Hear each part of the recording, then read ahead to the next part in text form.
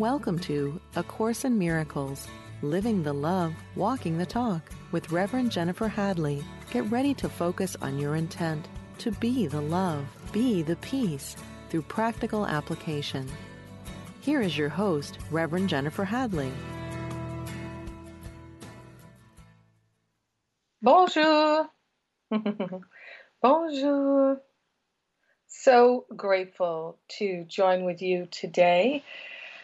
I'm still up in Maine, which is lovely. It's so nice here to be on Deer Isle, and it's a beautiful end of summer day that's unfolding, and I am grateful to share. Our topic today is, it's a great one, and I took some requests that people had, and I merged them into the topic, which is when your family isn't spiritual. When your family isn't spiritual. And I'm just going to mention before I go into the prayer about if you would like to submit a topic, go to livingacourseinmiracles.com/radio. And first of all, you can search the archive there and the transcripts. That's where you get them if you'd like to download them. So we're at 359 shows as of today. So there's a lot of searching that you can do in there. Search for the key words that are of interest to you.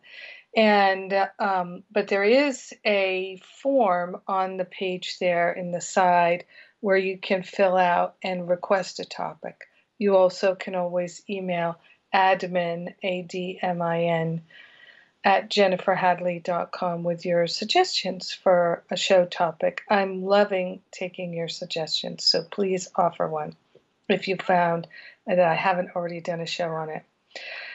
All right, and if you can't find the show, I've already done it, we can help you find it. Yay!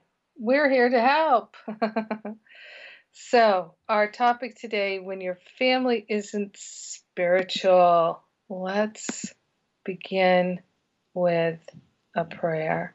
So grateful, so thankful to open our hearts and our minds to the power and the presence of love. So grateful and so thankful to open ourselves to unprecedented wisdom, pure joy, harmony, wisdom, clarity, the all good of God shining in our awareness. So grateful that we can partner up with the higher Holy Spirit self in a deep and abiding gratitude and welcome our wholeness and our holiness. We're truly grateful and truly thankful that our healing is shared with everyone because we're one with them. So grateful to let it be. We let it be, and so it is. Amen. Amen. Amen. Indeed. So grateful. So first I'm going to share that my family is not what I think of as spiritual. My parents, well, the whole time I was growing up, they never went to church except when we visited my grandparents. And all my grandparents but one were Protestant, and one was Catholic, and they were all extremely devout churchgoers. They liked going to church. They were involved in their churches.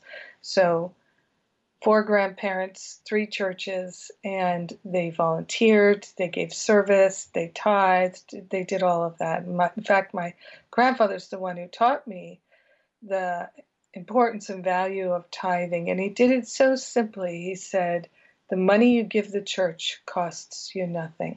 The money you give the church costs you nothing. And my grandfather was very poor growing up. He made his own way in the world, and he had a 6th grade education, and at a very young age he was out working to earn a living and send money back home to his mother and sisters, and was ultimately very successful and he was a salesman. He started off door-to-door sales, working for the Hoover Company, selling vacuum cleaners. How cool is that? And ultimately, he went into business with his brother-in-law, and they had the Cane's potato chip factory, which that Cane's chip snack business was pretty big in the Midwest when I was a kid.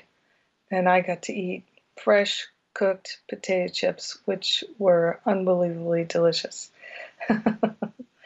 And so anyway, I digress. So my family wasn't spiritual, but they were religious. And my grandparents, they read the Bible every day. And over the course of my father's parents' marriage, they went through and read the entire Bible, the King James, a few times. Amazing. And they would just read a couple of chapters a day, something like that. And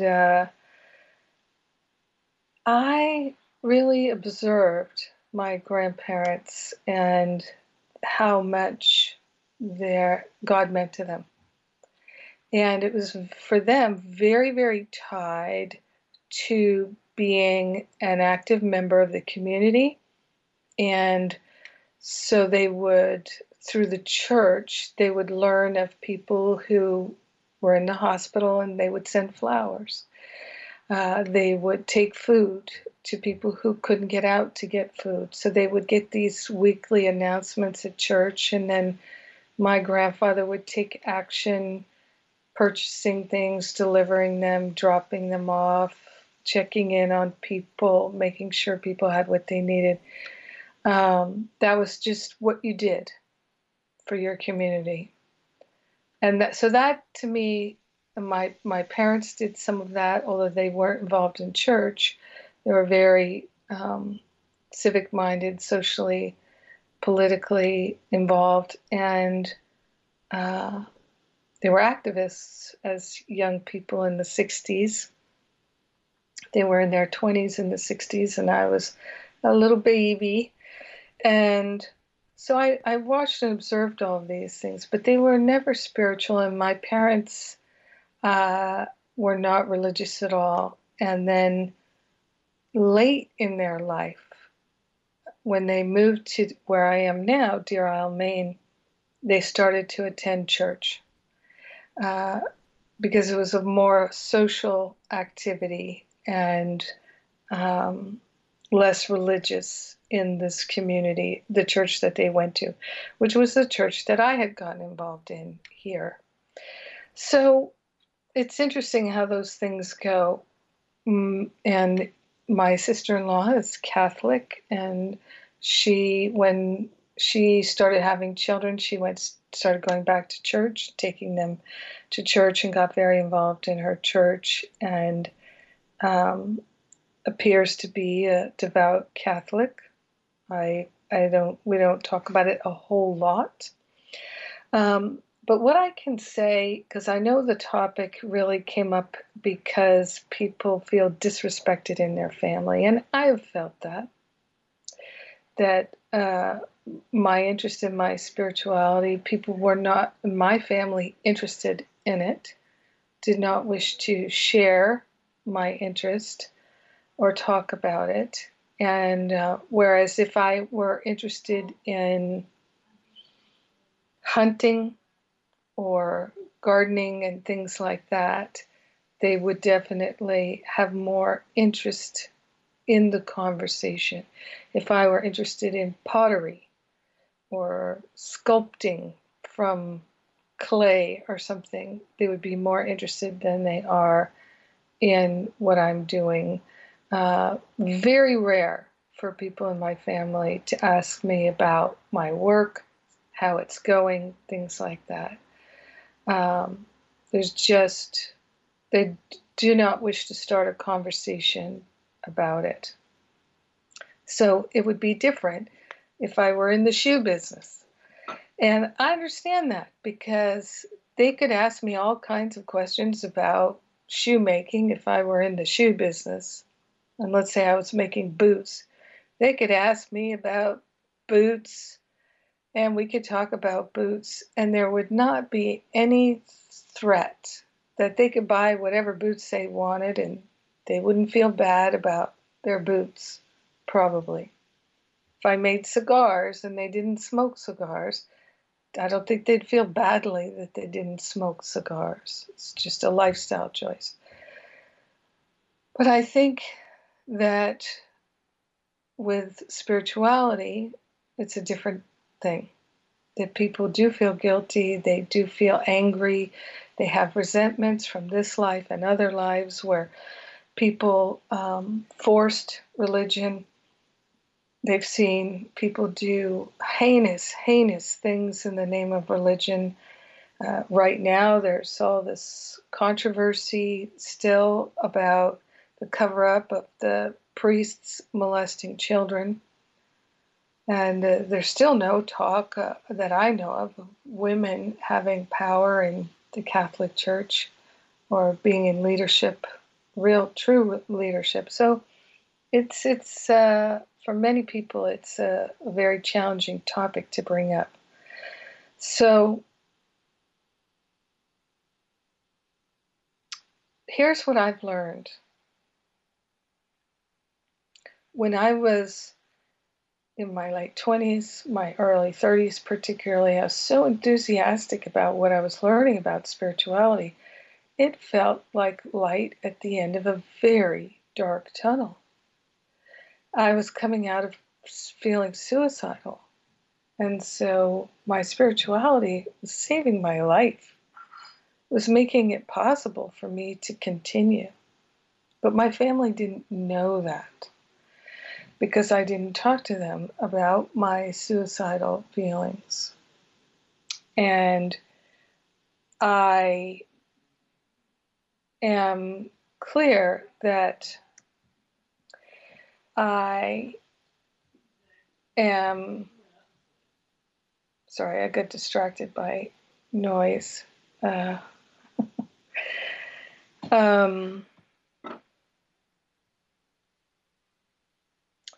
when I was first coming to spirituality, I was very enthusiastic and excited about it. And I think I did what many spiritual students do when they're new to spirituality and in that first love feeling about it, that, oh my God, this is the answer. Oh my God, this is what I've been looking for. Oh my God, I found God. Although I didn't like the God word back then. It was too, I couldn't stand it because it was too associated with religion for me back then. And so what happened was I became a zealot in a lot of ways. And I thought, well, everybody wants to know about this. It was very naive. And no, it turns out everyone does not want to know about it. In fact, many people intentionally do not wish to know about it. So I didn't realize it at the time, but I was unintentionally being disrespectful and pushy about it. And so I think I suffered a backlash because of that. And now people aren't interested at all. And my father still goes to church all the time, and he talks about church constantly, but he doesn't talk about the teachings of the church, and he doesn't talk about the message in the sermon. He doesn't talk about God. He talks about the book group and the discussion group and the potluck and the thing, all the social aspects of it. But that's my dad. That's why he goes to church, because it's a social center of people who might share the same values and interests. And also it tends to be, because of the church he picks, it tends to be more intellectual, as my dad is on that intellectual side. He's not doing the backyard barbecues, people talking about football so much. He's more talking about books. So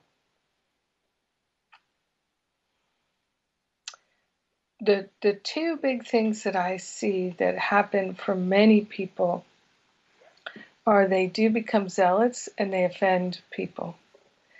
And they want to engage everyone around them, and they're not reading the signs that people are not interested.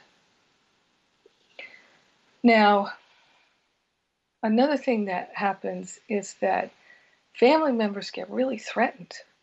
Really threatened. Mine didn't so much, but I see it happen all the time with folks who are in my classes, and I've seen it happen with my friends, that they go full on goo-goo for God, and their loved one, or even a little bit, and their loved ones feel very threatened. Now, whenever somebody feels very threatened by something, when there's a lot of fear, sometimes they show up as angry. Sometimes they show up as sarcastic and derisive. These are very common, that people get dismissive. If they don't understand something, if they don't like something, don't appreciate it, and they feel threatened that somebody else does like it, does appreciate it, is interested in it, there can be a very deep fear. Oh no, this is going to affect our relationship. And many people will feel that spiritual people are superior or think they're superior. And so folks who are more interested in drinking and fooling around sexually and doing all of that stuff, they can feel really threatened by someone who becomes very spiritual in their life, that they're close to, that there's going to be a lot of judgment against them, that they're bad and they're wrong, because let's face it, religion, particularly Christianity, has coasted for many, many hundreds of years, thousands of years, on deciding who's good and who's bad, who's right and who's wrong. And so that's a primary thing, is who are the sinners? Who are the sinners? Labeling the sinners, identifying the sins. That's a big part of a lot of religions. And we see that a lot in Christianity. So people have a fear, even if someone is going into spirituality, that, oh no, now they're going to turn around and say, I'm a sinner.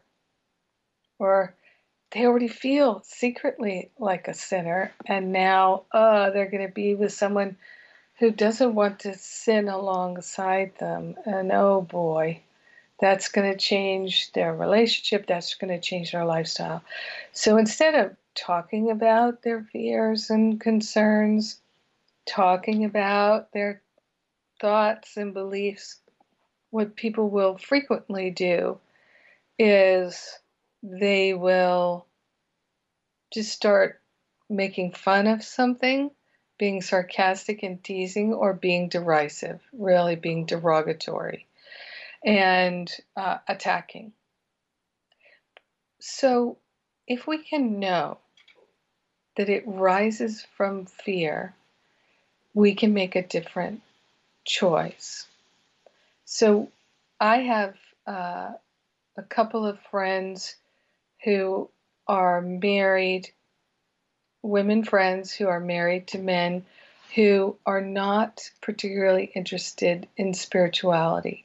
They have a respect for it, just like they have a respect for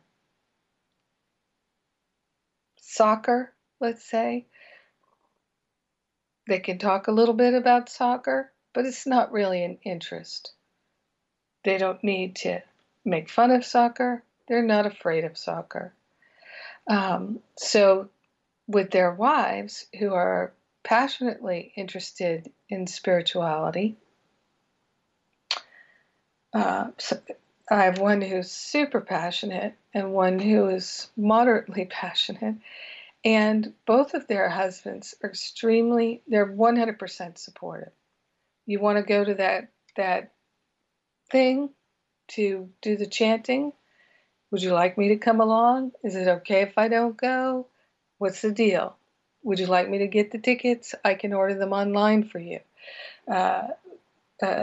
I saw this movie about this documentary about this aspect of spirituality. You might be interested in it. I know you like those things. Oh, you want to go to that conference and bring all your crystals or whatever? Would you like me to back up the car, drive you there, wait for you, and then pack it all up and bring it back home? I can do that. I'd love to do that. Just let's figure out what time you'd like to leave, how long it's going to take to pack the car. I mean, that's what loving, supportive family members who aren't threatened will naturally do. How can I be helpful to you in you making your goals of things that are important to you? And I've said before, and these same friends of mine, their husbands are interested in different things, and they're very supportive of them. Oh, you want to drive up the coast for 5 hours to pick up a antique surfboard? Well, let's see. Let's go. I'll pack a lunch and we'll go. We can stop at that place that you like so much and have dinner. We can stay at that hotel that's so romantic. But that's teamwork. Teamwork.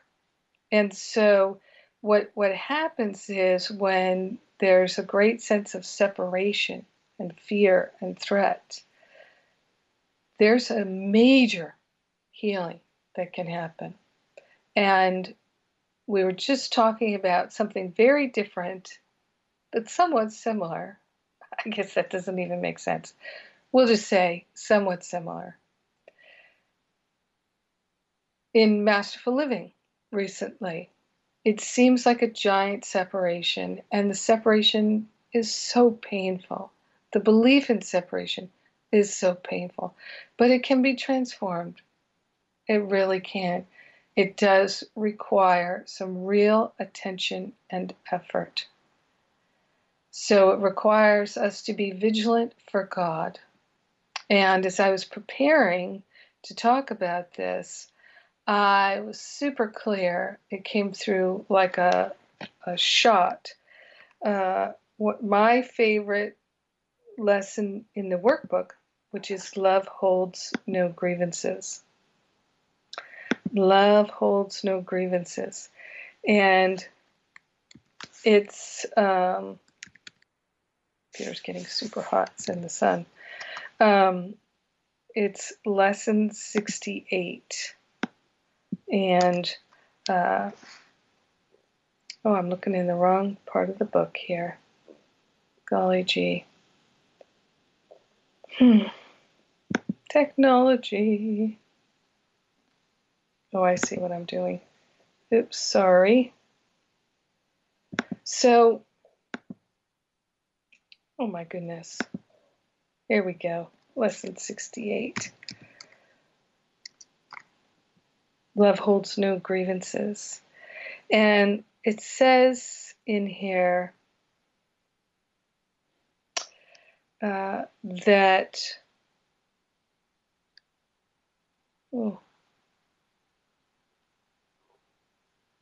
we forget who we are when we hold grievances.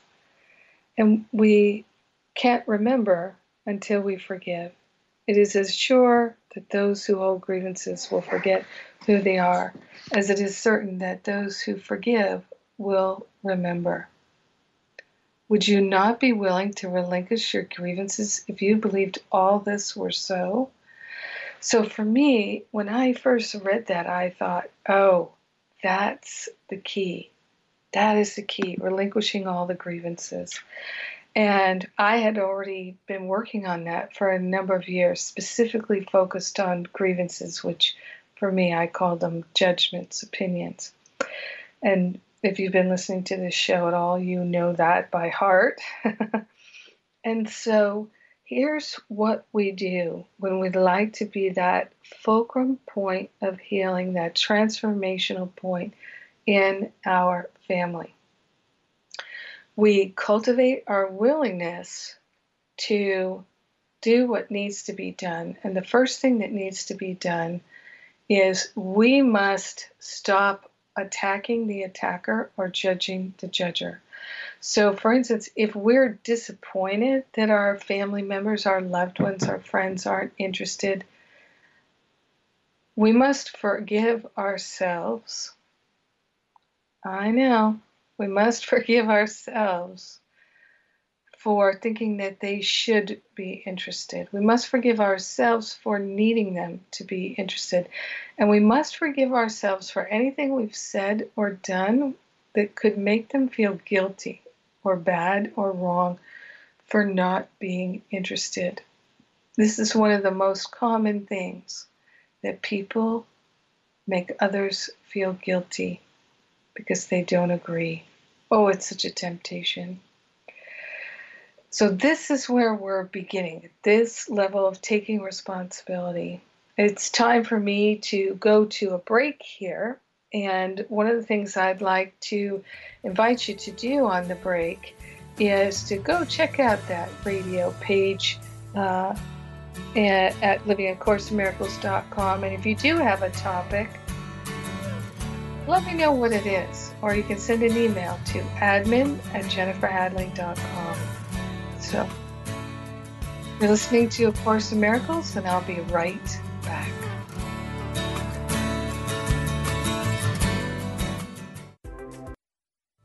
Thank you for tuning in for A Course in Miracles, Living the Love, Walking the Talk.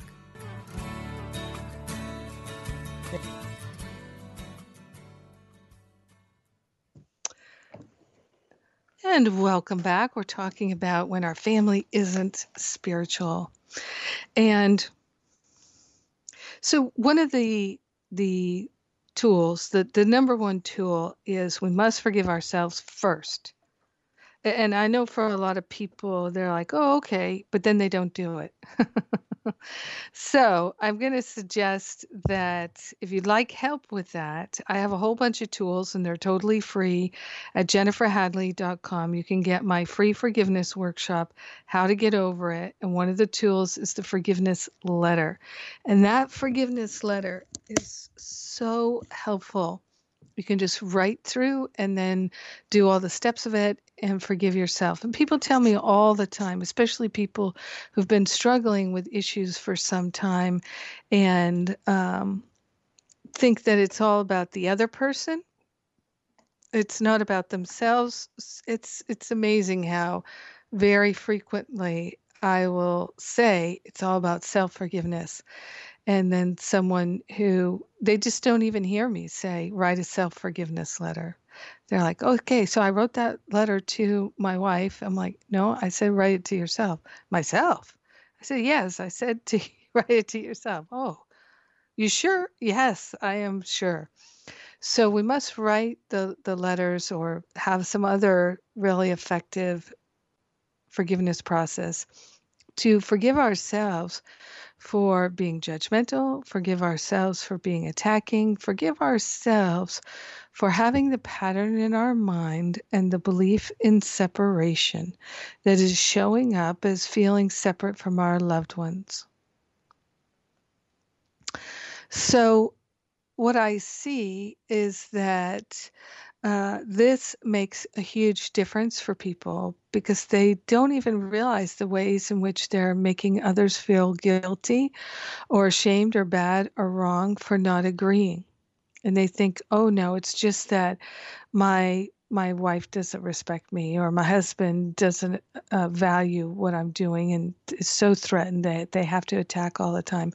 But most times I find that people are not even aware of their own disrespect towards their loved one. So while it would be nice for us to have our whole family and our friends and our loved ones and our coworkers all on board with the same, it's really an inside job. Just like A Course in Miracles is a self-study course, it seems like it would be nice if everybody was doing the same thing and interested in the same thing. But I have to say, I have a lot of people in my life who are very much interested in the same spirituality as me. And I'm always happy for somebody who has a different thing. Their spirituality is their relationship with the land and forestry, or gardening, or fishing, or whatever it might be that is their connection to the earth, to spirit, to life. Could be cooking. So having relationship with people who bring diversity is really rewarding. And so we can learn a deep respect for their diversity. If to have, give all to all. So when we're loving and respectful and kind and not guilting and shaming towards others, what happens is we naturally learn to love and respect them, and they can feel the difference. Words don't matter, it's the feeling. At least it is for me. Words are okay, but really it's the feeling of respect that's so valuable to me. And what I've seen is that when we do that inner self-forgiveness work, then it's so much easier to stop judging others. Committing to not judging others and really meaning it, following through on it, and looking for ways to appreciate even the differences is super healing and helpful. And I'm a big proponent of the forgiveness practice known as Ho'oponopono. Ho'oponopono. It'll be in the transcript. And I actually share about Ho'oponopono and the value of it in my year-long Masterful Living class. And I think a little bit in my Finding Freedom from Fear class. So by the way, Finding Freedom from Fear starts this week. Get in on it. It's such a great time. Oh my God, the energy for shifts and change right now is so huge. I have been talking with so many people lately who are feeling pained and pushed by relationships, by situations and circumstances. And those who are really doing the inner work are reaping the rewards. So exactly what I'm talking about, the self-forgiveness work. I know for myself, it's been so valuable to move into that place where I am really, really deeply committed to no more separation. Just no more separation thinking, because such a strong pattern in my mind to notice the differences and to feel, I used to feel so hurt when people didn't agree with me or people had different opinions than me. I used to feel like I needed to make them so wrong. And I just don't wish to engage in any of that anymore. I'm totally zero interest in that. And yet it comes up for healing on a regular basis still. Not like it used to. I mean, it just was constant. And I was thinking about this morning, that the discomfort I feel now that's like a 10, it was probably less than a 1 from my old perspective. So I know that this healing works. Now, here's another thing for us to look at. Do we need people to agree with us? And if so, what's that about?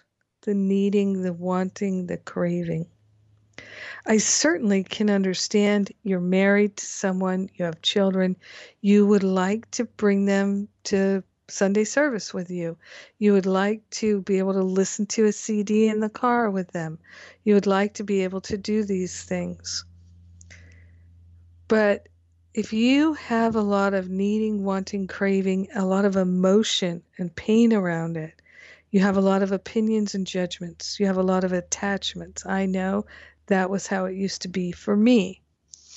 I can remember trying to engage my mom in listening to certain things. She had a certain interest and a certain tolerance, but it was much less than me. I think she was more Edgar Casey interested than spirituality in the way of um, practicing it, like in A Course in Miracles. She was more interested in phenomena and things like that, but that's okay. It was my mom who gave me Shirley MacLaine's book, Out on a Limb, that kind of started everything off for me. So I'm very, very grateful for that. What I know is that when we do what it says in A Course in Miracles, chapter 17, section 5, the healed relationship, right there, it tells us that this distress in our relationship is evidence of a special relationship. And it's the impetus that we need to call the Holy Spirit in and to make the relationship holy. So for me, I don't believe in managing and coping anymore. I go for the miraculous healing because I know that it works and that Spirit does not fail. It just can't, it won't, it don't. And so this is the next important and valuable step for us in healing our relationship issues when there's a lot of turmoil around our spirituality. We give it to the Holy Spirit for healing. Holy Spirit, I'm willing to have a healing. I'm willing for there to be peace in my heart, peace in my mind, peace in my family, peace in my conversation, peace in my workplace. Because all of these tools would work the same for workplace. I remember one time back when I was doing some consulting, I went into a business and I was a minister or training to be a minister at that time. And someone said, "Oh, what is it you believe about God?" And I said, "Well, I believe that God is all there is, that God is the all in all, and that we're all one with God. So I don't believe that God is an old man in the sky with opinions who has preferences. What about you?" And he said, "I believe in the old man in the sky who has preferences and opinions." And I said, "Okay, cool. Good to know." I didn't need to talk about it with him or change his mind. We both smiled, we laughed, all was well. And so, of course, we were just meeting for an afternoon, but still, I've been in situations where the same thing could happen and someone would become a zealot. And then it's like a battle cry that there's someone who believes something different. And I understand the mentality. I'm just trying to save you from going to hell. Because when I was 10 years old, that's what my best friend kind of said to me. I have all these Catholic girlfriends, and one day they said, "It's too bad you're going to hell because you're not baptized." And I don't think I'd ever heard about the possibility of going to hell because I wasn't baptized. But I felt it and I thought, that just sounds crazy. Because I knew what baptism was. I'd seen it at my grandparents' church, the dunking in the water.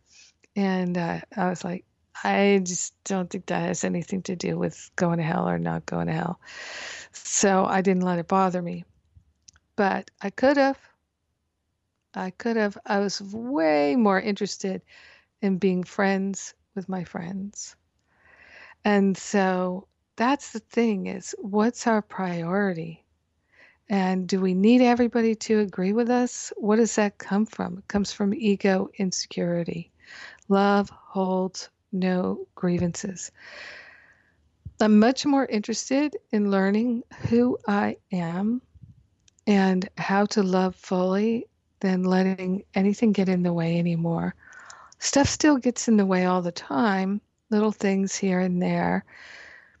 But that's my opportunity to have a clearing and a healing. And I think that's one of the most important things that I can share with you is to take every single upset, no matter how small or how big, and become dedicated to seeing it as the opportunity to have a healing rather than to be upset.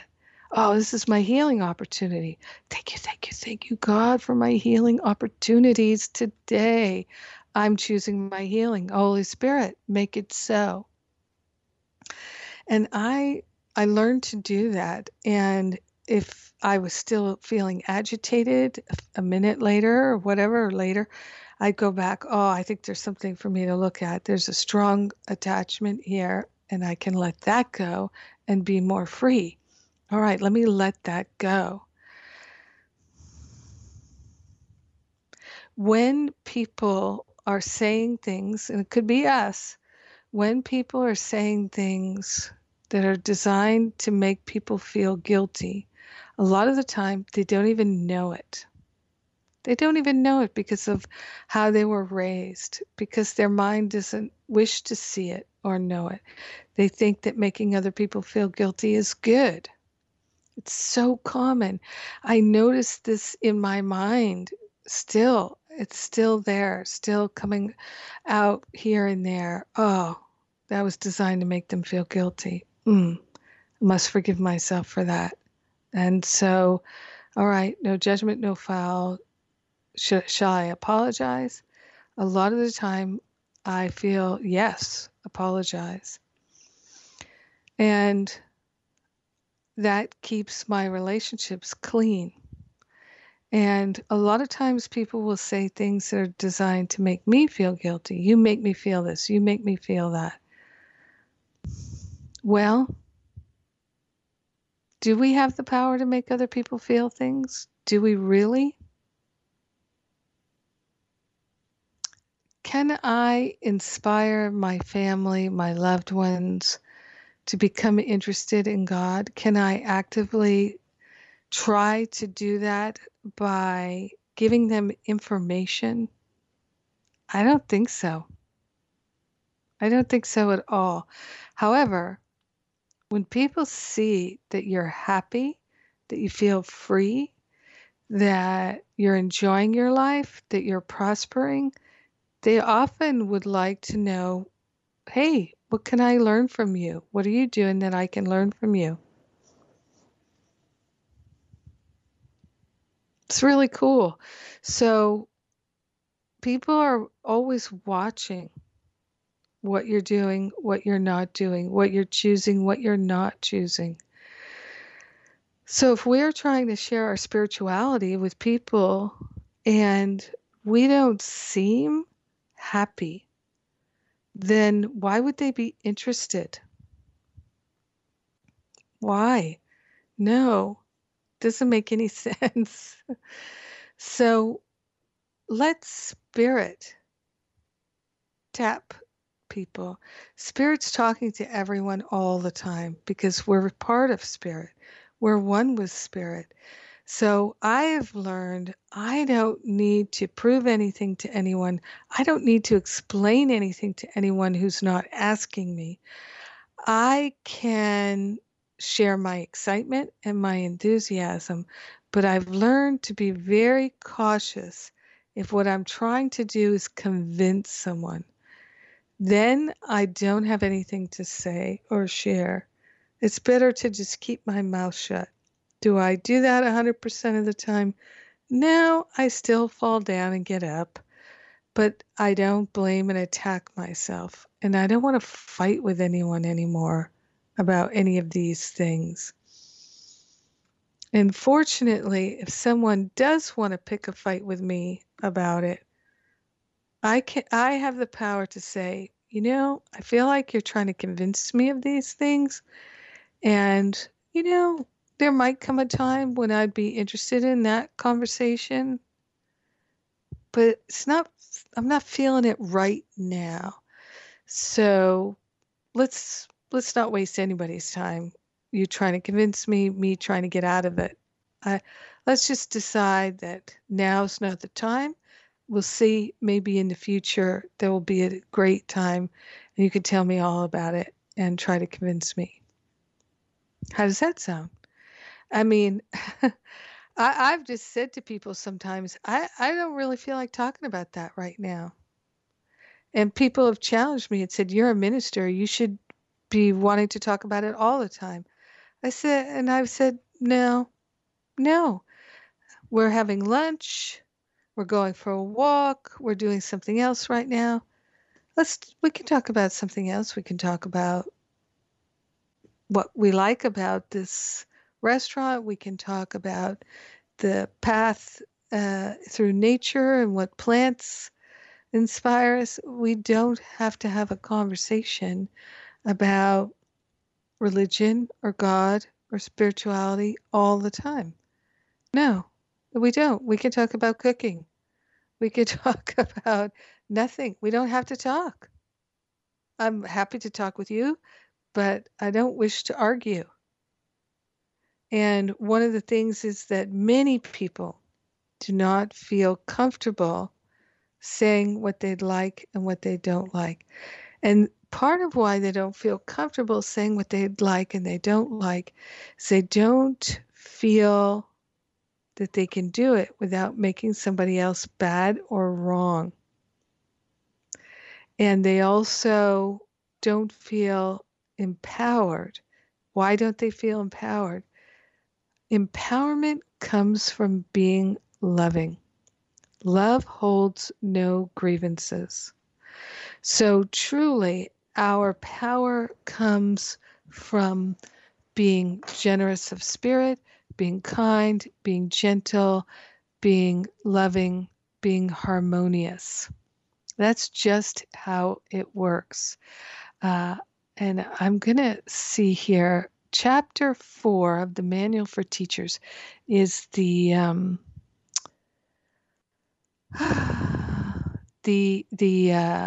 what you call it, the characteristics of God's teachers. And the last one, number 10, is open-mindedness. And it says here, the centrality of open-mindedness, perhaps the last of the attributes a teacher of God acquires, is easily understood when in its relation to forgiveness is recognized. Open-mindedness comes with lack of judgment. As judgment shuts the mind against God's teacher, against the Holy Spirit, so open-mindedness invites the Holy Spirit to come in. As condemnation judges the Son of God, our brothers and sisters, as evil, so open-mindedness permits him to be judged by the voice for God on his behalf. As the projection of guilt upon him would send him to hell, so open-mindedness lets Christ's image be extended to him. Only the open-minded can be at peace, for they alone see reason for it. How do the open-minded forgive? They have let go all things that would prevent forgiveness. They have, in truth, abandoned the world and let it be restored to them in newness and in joy so glorious they could never have conceived of such a change. So that's the thing. Open-mindedness, that characteristic of God, is having no judgment. And it's having no judgment that frees us to love. It frees us to hear our intuition, to be respectful and to be kind with those with whom we don't agree. Just because I have friends that I don't agree with politically at all. They feel very strongly and I feel very strongly. But I don't need to judge. Been there, done that, got the t-shirt, and I also did the suffering. Don't wish to do that anymore. So I can have my strong political point of view and perspective without the pain of being judgmental. These are my preferences. I prefer to, well, we don't need to talk about my political preferences. And so I can totally have a political conversation with somebody who completely disagrees with me and remain at peace. Remain at peace. I think it's so valuable to be able to reach that state. And the only way is to disregard your own judgments and opinions, to see that they have no value. When we shift internally, the world shifts. Seek not to change the world, but to change your mind about the world. So yes, family and friends may not agree with us spiritually, and they may be very, very threatened by it. So we must respect that and love and appreciate them, not argue with them, and not put it in their face, not bring it up to them, but to gently let them see, you're happier. I know one of the most wonderful things that happens sometimes with people in Masterful Living towards the end of the year, their spouses will say, well, gosh, that was sure a great investment of money, you taking that class. Wow, we've gotten so much benefit from you taking that class. But if we're trying to make others wrong and we're judging them and complaining about them all the time, even if we don't say it out loud, why would they be supportive? We're not being supportive. So to have support and love and kindness and generosity, give those very same things to all. To have, give all to all. If you have these kinds of issues, actually finding freedom from fear with the Course in Miracles principles may be your perfect step to deepen in your practice of A Course in Miracles, your understanding of how to really live A Course in Miracles. We've got a new boot camp starting this week on Thursday. I believe it's September 7th. And I don't know what date it is today. Let's see, it's the 4th. So I guess it's the 6th, not the 7th. So I look forward to beginning that boot camp as I always do. It's got just so much. Finding Freedom from Fear, my spiritual boot camp class. Well, it's time for us to pray. I am so grateful to everyone who supports this broadcast. Thank you for joining me. In gratitude, I place my hand on my heart and I gratefully say, we are choosing to love and share the love with everyone because we're one with them. In gratitude, let it be.